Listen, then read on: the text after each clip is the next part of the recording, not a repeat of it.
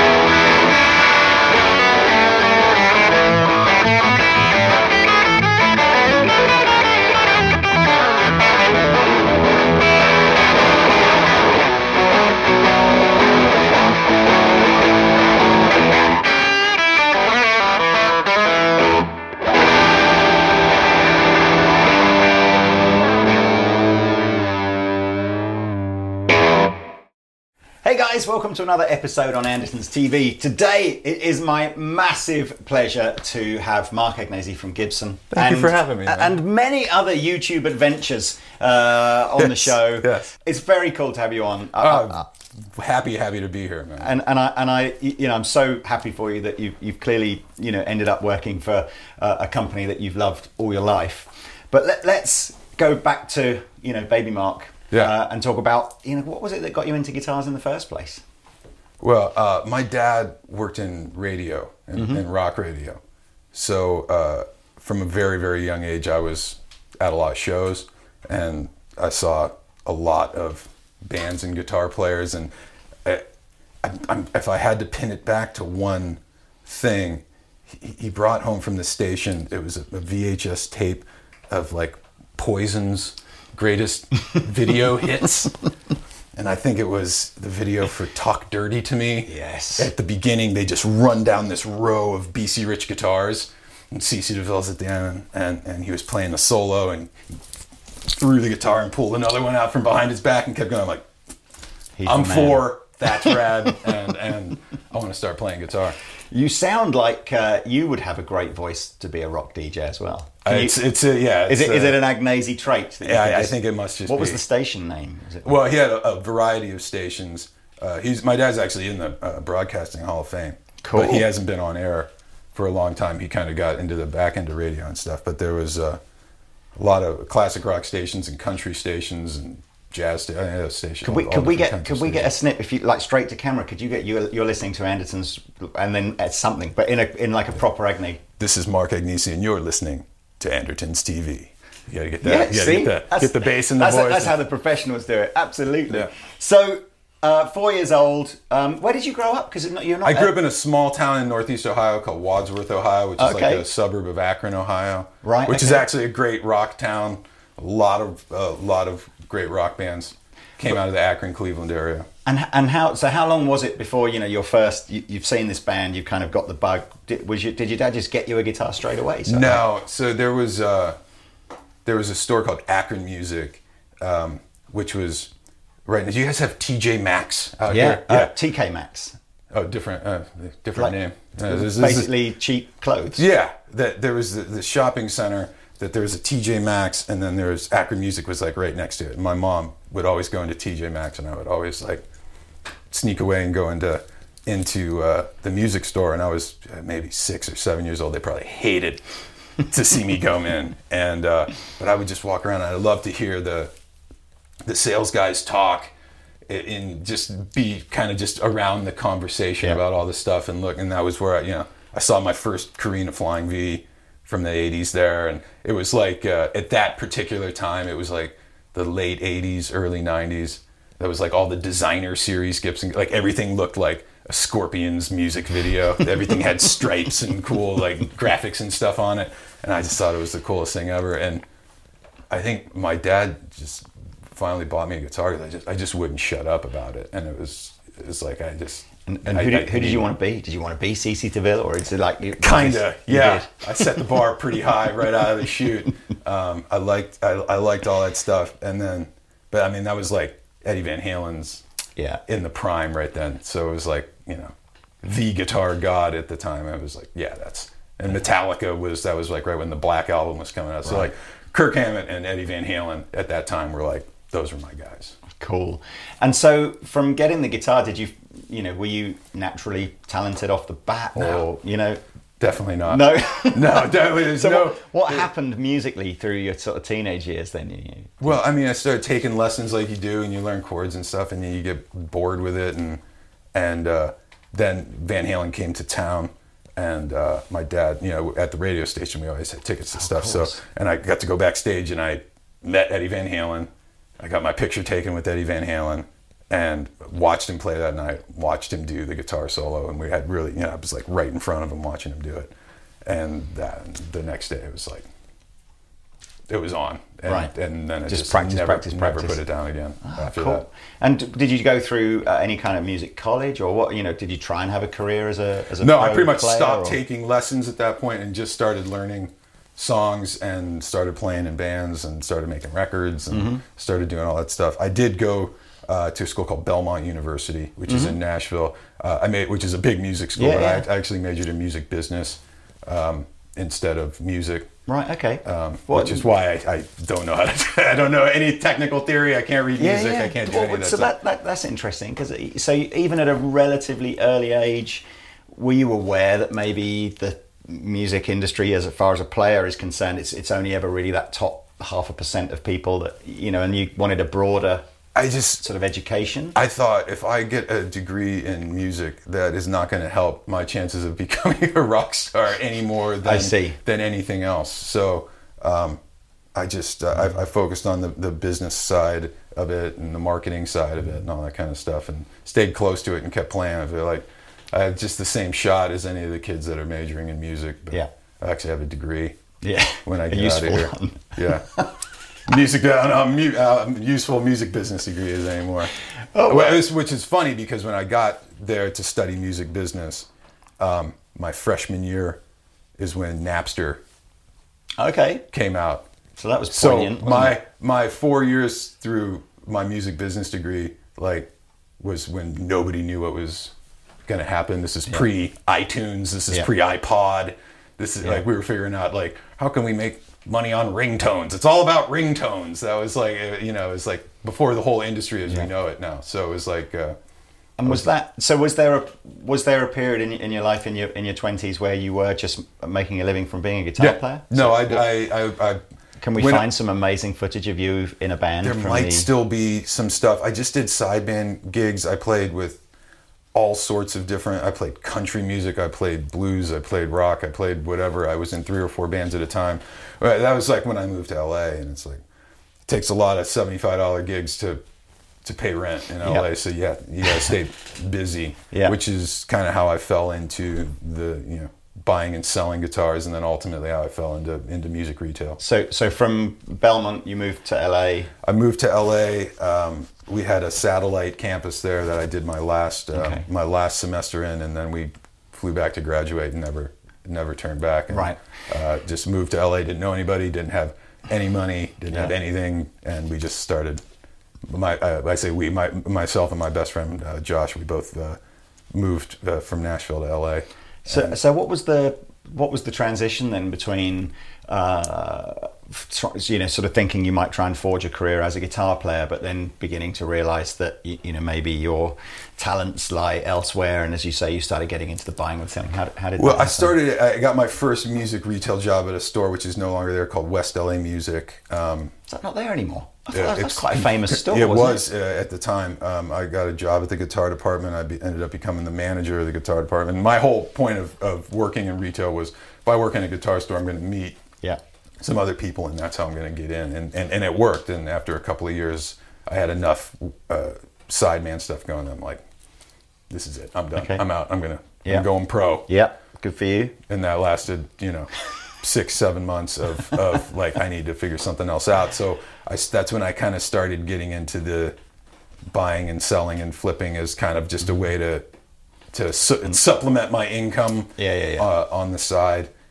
And then the main artist I was playing with called it quits, and that was right around the time I was trying to find a gig, and on Craigslist it was like vintage guitar expert looking for in the Valley, and I was like, in the Valley it was Norm's. Right. And I went in and I knew nothing about vintage guitars. Oh, okay. So all the stuff you've been buying and selling before was all just recent, new stuff. Yeah. The Jimmy Page Les Paul would come out, and my friends at West LA would give me a deal on it, and then I'd stick it up on eBay and try and move it, kind of stuff. So yeah, really, I kind of faked my way into that. Was Norm's as sort of well known then as it is now, or but in a different way. There wasn't really the internet presence that it is now, but Norm's was one of the most famous vintage guitar stores still back then, especially here in Japan, and magazines and art. There was so much stuff about Norm's. It just hadn't crossed into the digital. What did you manage to say to Norm then to convince him to give you a job if you weren't kind of expert? Well, he was going through models, and I could, that's a that, and that's a that, and it was like, oh, okay, cool. And I think at that point he just needed somebody, and I became the general manager of the store, and started getting my education in the nuance of vintage guitars. I knew the models and I knew all that stuff, but the nuance of the details of year to year and all that kind of stuff was really on the job training. Was that because I get the sense that. So what year did you start in Norm's? I'm about my 10-year anniversary of working there is a couple. If I would have stayed with it, so I started working there in 2009. Right, so the vintage thing was already at least 10 years into its thing, wasn't it? At that point, it was big already. It was big, but it was depressed. That was kind of right around the financial crash, and all the prices had kind of come down, and there was some stuff in the store that we were upside down in, because just Les Paul Juniors were going for like $12,000, and then all of a sudden they were worth $5 again, and we were paying $7,500 for them because they were worth $12. And so there was that first year was kind of an adjustment period, but that's how I got to know a lot of European dealers and Japanese, because the dollar was so worthless at the time. 45% of our business was all export going overseas. So what was it about can you remember, your early days at Norm's, and just what was it about Gibson that stood out over, all the other Fenders and Martins or whatever that you were buying and selling? That it's just a level of see, I don't want it to sound like negative about other things, but there's just a level of craftsmanship in comparison where especially on vintage guitars, when you look and you see that the carve on the top and the dish around the outside, and you see all of the different things and how they age. And my first day on the job, Norm pulled out a Sunburst Les Paul. It was the first time I ever got to play a real Sunburst Les Paul. I ended up selling it to Joe Bonamassa about 8 years later, but it was like the mintiest burst that I've still ever seen. All the tags, everything in the case, and I got to play my first Sunburst Les Paul there, and then hundreds of 335s and 345s and 330s and everything, and it's just they really, in my opinion, in my humble yet informed opinion, are just really the most incredible guitars that were ever built. Well, and I kind of like the fact that the journey It's always great, I think, some kids grow up wanting to be train drivers or footballers or whatever like that, but it's kind of cool to sort of see this journey of just, you didn't end up at Gibson and then start liking them because that was the job, It's just it's been a pretty much a lifelong obsession with the company. I couldn't afford to buy one. My I don't think many people working in guitar stores. my wife, actually my girlfriend at the time, but locked that down. But our very first Christmas, she bought me a '57 Gold Top for Christmas. She's a keeper. Lock that down, and I still have it. It's still the benchmark guitar. I've probably had 25 other Gibsons since then, but it's still that one still nice. Doesn't keep me from buying more or pursuing or questing for something more. But that is the benchmark guitar. I've still yet to find one that gets better than that one. What were some of your favorite times at Norm's and also as well, how did you? Because you were one of the early adopters of YouTube to promote Norms, so the whole thing started with the reality TV boom. We had a bunch of companies kept approaching us about doing a reality show. We actually had 3 different production companies film like what they call a sizzle reel to take to networks. One of the last ones we did was really cool. We went to Steven Seagal's house in Arizona because he has he has a lot of celebrity-owned guitars, but he has Jimi Hendrix's one of Jimmy's Fender Jazzmasters. Right. So part of the thing on the show was we were going to go authenticate this Jazzmaster. But like, I was at Steven's. I played that Hendrix guitar. I played Albert King's Carina Flying V. Mm-hmm. I played the Lucy Flying V. I played Gatemouth Brown's leather-covered reverse Firebird or non-reverse Firebird. I mean, there was so much stuff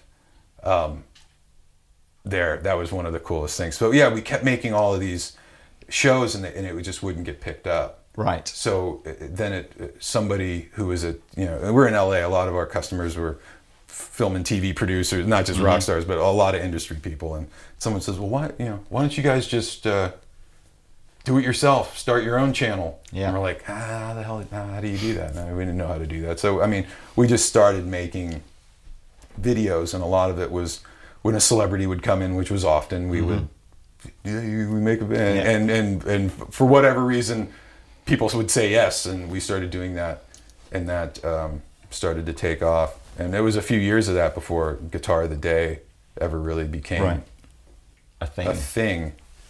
And what it became was not what I intended. My goal was like, it was supposed to be called 60-second sales pitch. Yes. And I was like, I'm going to talk about it for 30 seconds, and then I'll play the guitar for 30 seconds. Yeah. And this is still when Instagram was only 15-second video. Yep.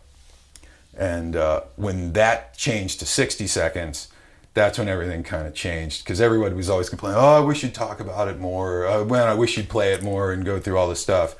And then when Instagram became 60-second, it's like, okay, well then we can do this a little more long form, and then we can make a 60-second edit for YouTube. But my focus was it has to be every day, and it has to be at the same time every day, and it has to just be a consistency that at 6 o'clock every day a new episode will go up, and we can't miss it. Which, to my own detriment, that ended up being I set that whole thing up to just kill myself.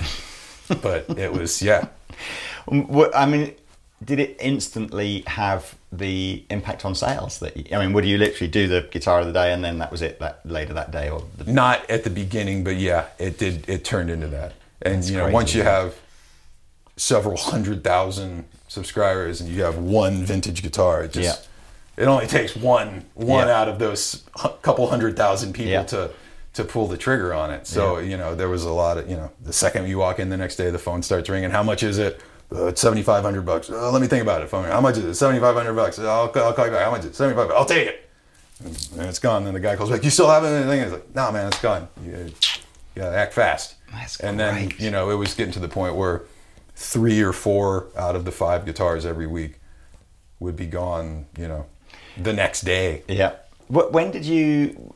It felt like before towards the end, that maybe you were going to do your own thing and ditch the whole Norms thing anyway, or was that? I was never meant to ditch it. It was just going to be. I wanted to try something else, for guitar players to have some other kind of content to watch other than demos, because like my wife doesn't want to watch guitar demos, but if there was a show that was still kind of guitar related but kind of music, I might be able to convince her to watch that. And I figured other people had to maybe be in that, and that's where the Mark Agnesi show came from, which was a horrible disaster. I'm proud of it. I am very proud of it. I think I'm proud of it because of the guests. Yeah. I'm like, the guests that I got to come do, I actually did 8 episodes, 6 of them only got released. I had an episode with Tyler Bryant that never came out, and I had an episode with Adam Slack from the Struts that never came out. But I mean, Jared James Nichols and Daniel Donato and Nick Perry, Taylor Goldsmith, Larkin Poe, and Mrs. Smith. Who you guys gotta get Mrs. Smith? Yeah, Mrs. I think Smith we know the guy called Randy Wilcox, who's the guitar player with Mrs. Smith. We know reasonably well, but I think we do. I don't even know if Mrs. Smith comes to the UK, but yes, we'll get that set up. We need to get. It's like I just wanted to do like a variety show. Yeah. For guitar fans, and at Norms, you guys have like the production value and stuff. We just had a camera with the mic on front of it, so I was like, we'll do the camera with the mic on front of it. I mean, it works there. We'll do it here, and getting rock stars to come over to your home is tough. So I figured if we knock out all the interviews first, then I can piece together the show, and we'll have all the interviews. And we put the first episode up, and everyone was like, "The sound sucks. You can't hear anything." And it's like, oh, well, we already filmed all 8 episodes of the interview, so like can't really get any better than this. And then it just kind of became like this thing. But I am still proud of it. But it was It's amazing how fast the production values spiral. As you say, and I think because of the nature of the kind of videos that we all are making, I think you get one shot to film it. Yeah. So if later that day or the following day you're running it back and just going, it doesn't sound great, does it? It's like that's what it is. It's so blown it, hasn't it? Yeah. When the comments started being about how bad the sound and everything was, I was like, oh man, well, I'm gonna keep doing it anyway, and because I just had to learn how to do it. But sometimes my ambition is a little greater than my talent or my production. But, I think you have to aspire to something. And I'm also a massive believer on YouTube that for us, it's content is the most important thing, and the production value of it is almost driven by necessity. It's almost like, if the content is good, there's an expectation that the production value should be good. But the reality is, if the content's crap, it doesn't matter how good it looks. The production value is. It must feel like a massive responsibility now that you're there to manage this deep affection that are they even customers? They cross that line between a fan and a customer, don't they? We call them fans. Yeah. They're our fans because they really do have a vested interest in the success of the company, and there's a lot of people, passion can go either way, and there's a lot of people who passionately dislike the company. Yeah. And it's just, you just have to accept that. And you can't read too far into it, and you can't get upset about it, because everybody gets a voice. And I mean, a lot of the biggest critiques of the thing is about the price, and it's like, it's an aspirational brand. Mm-hmm. Gibson is a high-end brand that, like I said, I was 26 years old when I got my first Gibson. I started playing guitar when I was 7. It took me 19 years to get my first Gibson. Yeah.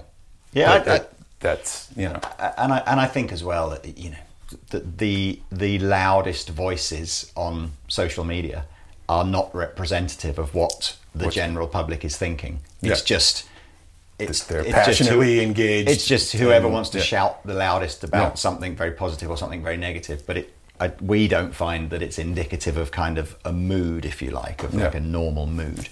But so what was it like then, the day of the phone call? I mean, who was it, JC or Cesar, or who phoned you? Well, back to the guitar of the day thing. Right. Cesar, it was a guitar of the day watcher and what I like to call a regular victim. You know, I lit up his Amex on multiple occasions. Oh, okay. And we kind of became friends through that. And he reached out to me and said, so something's going to be happening with Gibson. And we're just trying to figure out. Yeah, I have 2 kids. We were talking about our kids earlier. And, you know, retail for me had kind of run its course. I was sick of working on Saturdays. Like, you know, life happens on Saturdays. There's birthday parties and soccer games and stuff. And it's like, my wife was definitely sick of me working on Saturday. And I was doing a show 5 days a week and I never missed an episode. I hadn't taken a vacation. I still haven't taken a vacation. It's been like 5 years since. I was just like 5 days on, 2 days off, 5 days on, 2 days off, 5 days. And that means her schedule is 5 days on, 2 days. And you know, it was just getting a lot. And so I reached out to Cesar and I said, you know, what do you got for me, man? What? And I think it kind of took him by surprise a little bit. And it was like, I don't know, just hold tight. Just hold tight. And next thing I know, you know, I'm having lunch with JC and Cesar in Beverly Hills somewhere, and we're kind of just talking about stuff. And then it was right before the NAMM show. Cesar said, why don't you come out to the showroom and check out the new stuff? So I came out and I got to see the new collections, the original collection. I got to play the new Les Paul Standard. And I was like, oh, this is it. And then they kind of hit me with the job. And it was like, I still thought I was going to be in LA. Right. And then that was when they kind of let me know, oh, we got some other things too with the job that, you know, you're going to have to be in Nashville. And it was like, I believed in it, man. I wouldn't have moved my family all the way across if I didn't believe in what we have going on right now. So that was kind of how it happened. So what is the you know, that are you consciously, is this sort of day-to-day role thinking about the now and looking at, you know, this is what social media looks like now, and this is the way in which I think Gibson needs to be represented through those channels, or is it much more strategic and thinking what even is the platform we're going to be able to communicate via? I don't even 5 years deal time, with the social media stuff. Right. That's not my job. We have a person that handles socials. Content is something I've always been interested in, and something that half of my time goes to. So it's just about to the point where we're about to start releasing it. Yeah. We've started with one of the things that I've been producing is this series called My First Gibson, which I was just telling you, like, we've come to find that I'm not the only guy that's got a crazy story about how I got my first Gibson guitar, and almost everybody who has one, that first experience of getting one is a fairly significant moment in their life. So we've started kind of capturing not just our artists, but actors, you know, movie stars, professional athletes, chefs, people who are guitar collectors, guitar buyers, and we've been kind of cataloging everybody's stories of how they've got their first Gibson. I mean, we've had people break down in tears telling the story. I mean, it's highly, highly emotional stuff. So that's one of the series that we started with, and I've got 3 or 4 other things that are in the works that are about to start coming out that, again, to just content, most all the content I'm doing has absolutely nothing to do with selling Gibson guitars. Yeah. You would, if you didn't know that a Gibson was making it, you'd have no idea that it had anything to do with trying to get people to buy Gibson guitars. Yeah. So I think a bigger part of it is just, Henry wanted it to be a lifestyle company, and he thought that would be a lifestyle company by buying consumer audio brands. I think we're going to become a lifestyle company through content. Right. And then build great guitars, you know, and back it up. So that's kind of. So what's the other 50% of the role then? The other 50% of the role, I can't talk about yet. It's something it's still we still haven't released it yet, but it's. Do you work for Fender in the other 50%? No, that's just with a wig on or something. I do have a role in a little bit of product development stuff and marketing things, and they have me in a lot of that stuff too. And I've spoken up about a few things, and there's some things in the pipeline that are really, really cool that I'm very, very proud of. But there is something in Nashville that I'm working on that will be kind of a first for the industry, and definitely a first for me as well. But I've just kind of started that, and more will be revealed on that come NAMM show. Oh, that's exciting. Winter NAMM. So not far. I wish I could tell you all about it. Fine. I'm so excited about it, but it's just we haven't really released what it is yet. But it'll be something to do with Gibson, presumably. Yes, so it'll be something to do with all Gibson brands. Right. Gibson, awesome. Custom Epiphone, Kramer. And we were talking about Kramer. We were hanging out last night. So I have, most of my thought process is not on Gibson right now, because Gibson is firing really on all cylinders right now. We got the product mix right, and it's just trying to keep up with demand at this point. And doing a terrible job of keeping up with demand, if I do say so myself. Yeah, if you read the stuff on the internet, you'd think that we're still bankrupt, but man, you go in the warehouse, you can see to the other wall. There's no stock in there, but there is none. Right now, my excitement is about Epiphone and Kramer. Kramer's, that was when we hit Winter NAMM, because Kramer and Steinberger were always, even through the Henry, reign, were always in the catalogue, but usually with zero effort, a couple of crappy low price models. And that was it. That was it. Yeah. And when we went to NAMM, and we obviously, this Winter NAMM, and right at that time, the whole takeover was still pretty fresh, and we were all excited about meeting JC and Cesar and all that kind of stuff. And the NAMM stand was like, whoa, this is completely different level to what Gibson have done at the NAMM show for the last few years. As you say, there's no consumer audio products. There's no. They weren't even there the year before. Exactly. There's no sunburst speakers. It's like, what are we doing? Yeah. But Epiphone was like, okay, somebody's taking Epiphone seriously, because there's like 10 new artist models, and some serious players here that are putting their name behind that brand. And then the next table, which was just like, and Kramer's properly back, and it was just like looking at all these, and the guys will know I was a massive Richie Sambora fan. Still am a massive Richie Sambora star. Yeah, and I'm sort of going, there it is, so I remember all that. And I'm super excited about that. And even Steinberger, sorry.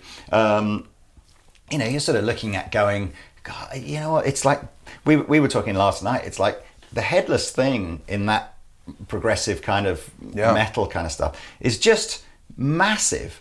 And yet, there it is. There's Steinberger, the original headless design, that just needs a couple of tweaks to the body shape, but not ergonomically, like functionally, it's got the fantastic bridge. It's so I'm excited, and that's all it really needed was it just needed a bunch of real guitar fans with a vision to get behind this wheel again at Gibson and go. Yeah. Did you keep Valley Arts, or did that go? Valley Arts is no longer part of the mix right now, because that was the only other brand that I just felt, again, it was never massive, was it, Valley Arts? But it had a boutiquey kind of appeal, but Gibson didn't do anything with that. Yeah. Epiphone, I'm so excited about. Right.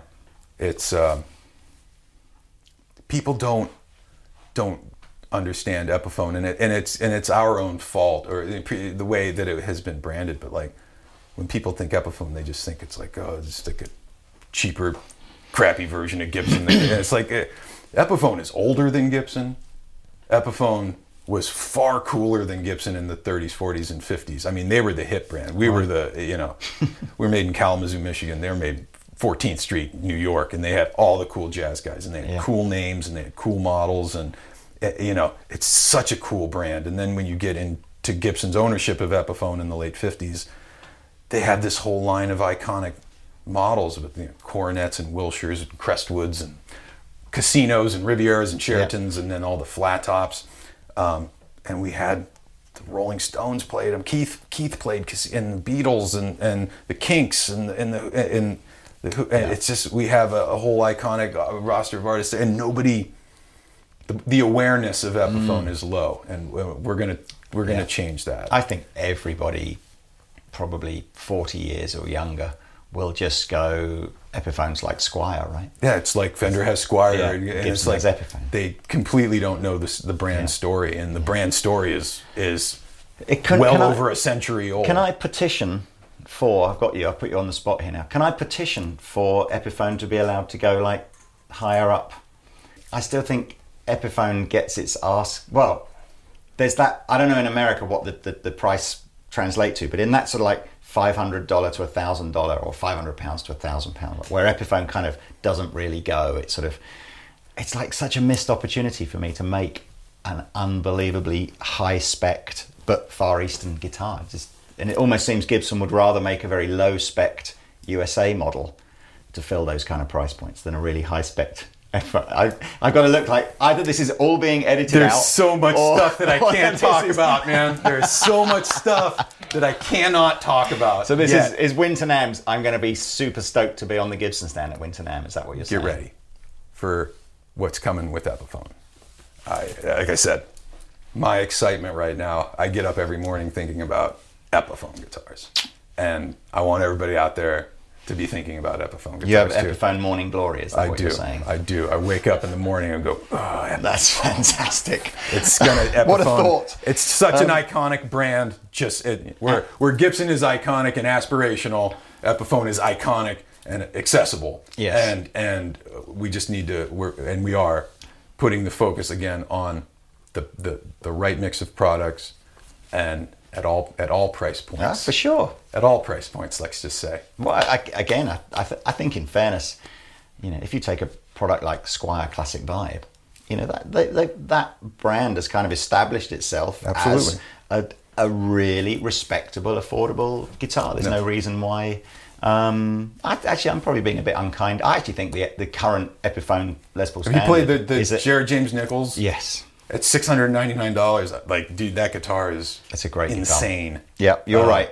And the Bonamassa Firebird and the Bonamassa Amos Flying V and all of those guitars are just absolutely I remember killer, when that killer guitars. Firebird, the Amos Firebird came out, and everyone was like, "Oh, Joe Bonamassa will never play one of those." And I went to see him at the Albert Hall, and he does like 2 or 3 numbers on that guitar, and you don't sit there going, doesn't sound as good as all the other guitars. It's just like, sound great. Yeah. So there's nothing wrong with those. Those guitars are killer. Guitars. What's your favorite guitar kind of in the current lineup? And we should really talk about this. Oh, the slash double neck. The guitar that we've had to have an armed guard standing by. Again, one of those things that I'm not days. necessily sure if we're talking about yet, but they sent you one and we have it on a stand. And so this, I promise I won't release this video until this is a reveal. But look, we've got some custom shop stuff behind us. Yeah. So 2 big things. The 60th anniversary Les Pauls. I've yet to see one that I didn't just go, oh, dude, look at that. And we're doing them in 10 different colors. Which you go 10 colors, but like literally every single color I've seen looks amazing. The tops have just been spectacular. The plastics are great. And they really are. They're exact. Like, I mean, over the last decade, any original Sunburst Les Paul that would come through custom shop gets a digital scan of the top and gets a digital scan of the neck profile. So, because people were going, oh, they don't carve the tops enough. And it's like, oh, you don't know anything about vintage guitars, do you? So this particular guitar, or all of the 60th anniversaries are based off of Joe's Carmelita. So this is the exact same. Because it does feel like a slightly shallower cast than you've seen on other Les Pauls. They're all different, man. Right. So that is the neck profile from Carmelita as well as the top carve. Which that became the spec for the 60th anniversary. But man, they're just nailing them. You grab the tobacco burst one, because I mean, look at the flame on that. If that's your thing, like it's real. Yeah, there's no plain tops on the new 60th anniversaries. They're just absolutely killer. The pickups, the new burst buckers that they're putting in there, the unpotted Alnico 3s they're really, really good.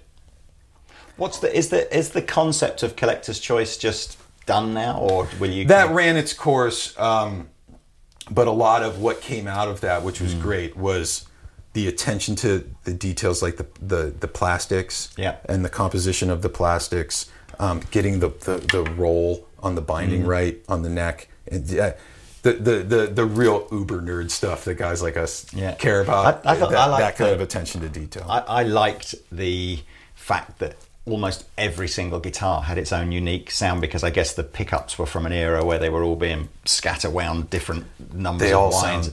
And what I liked was, I know certainly in the past, you were able, if you had a particular collector's choice that you tried once and went, oh, that had this magical sound, you could spec through made to measure.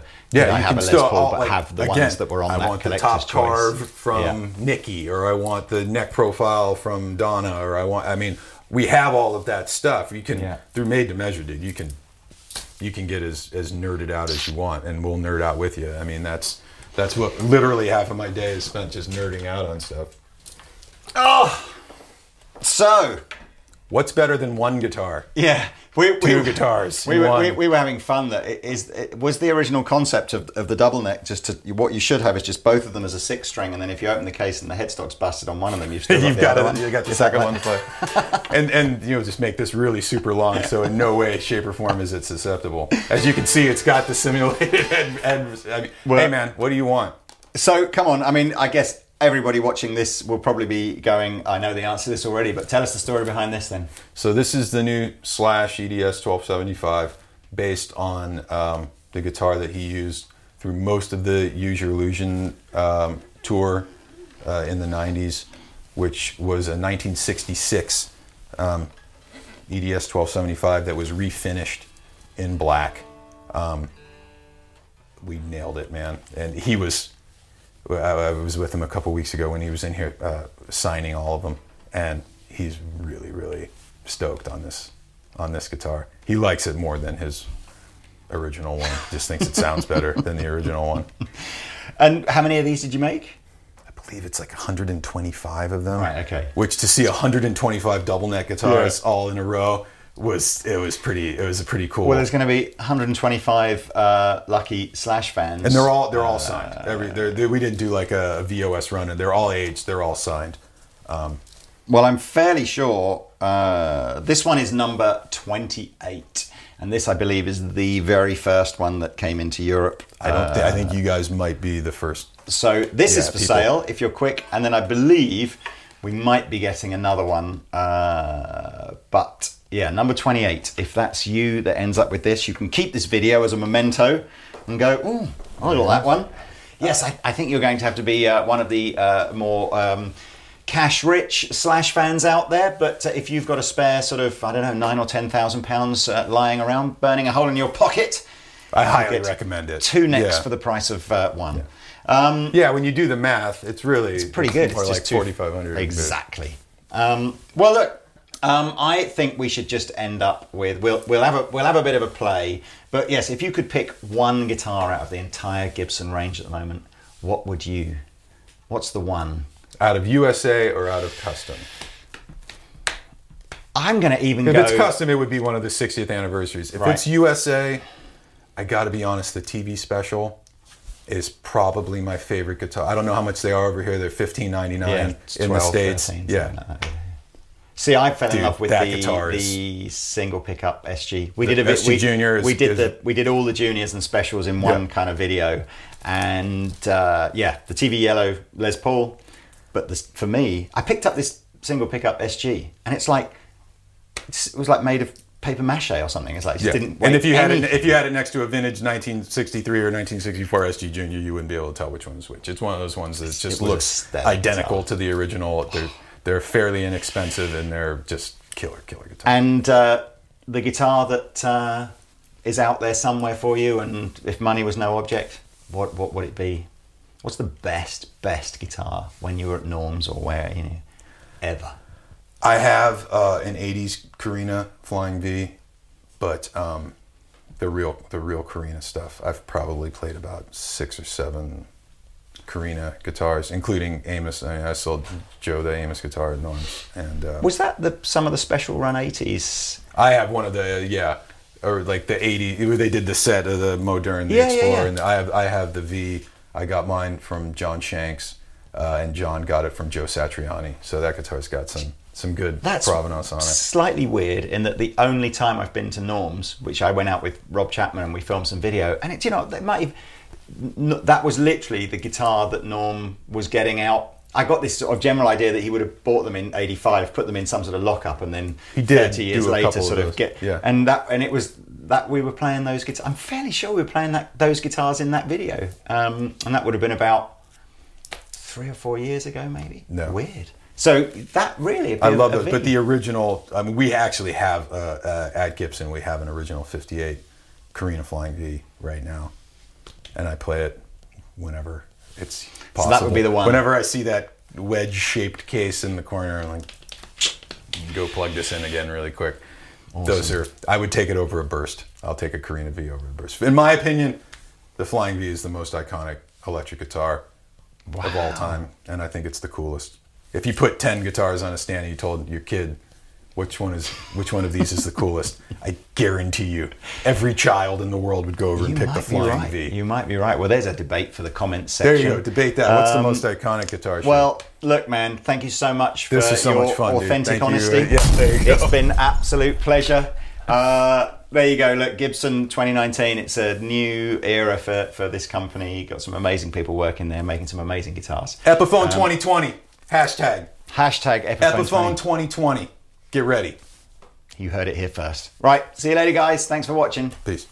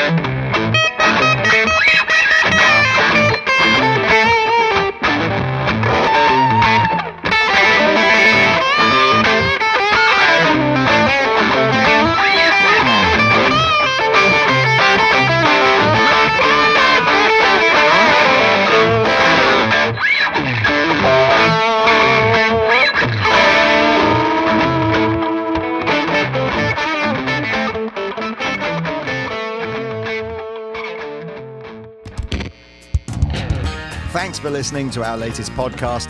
If you enjoyed it, hit that subscribe button. See you next time.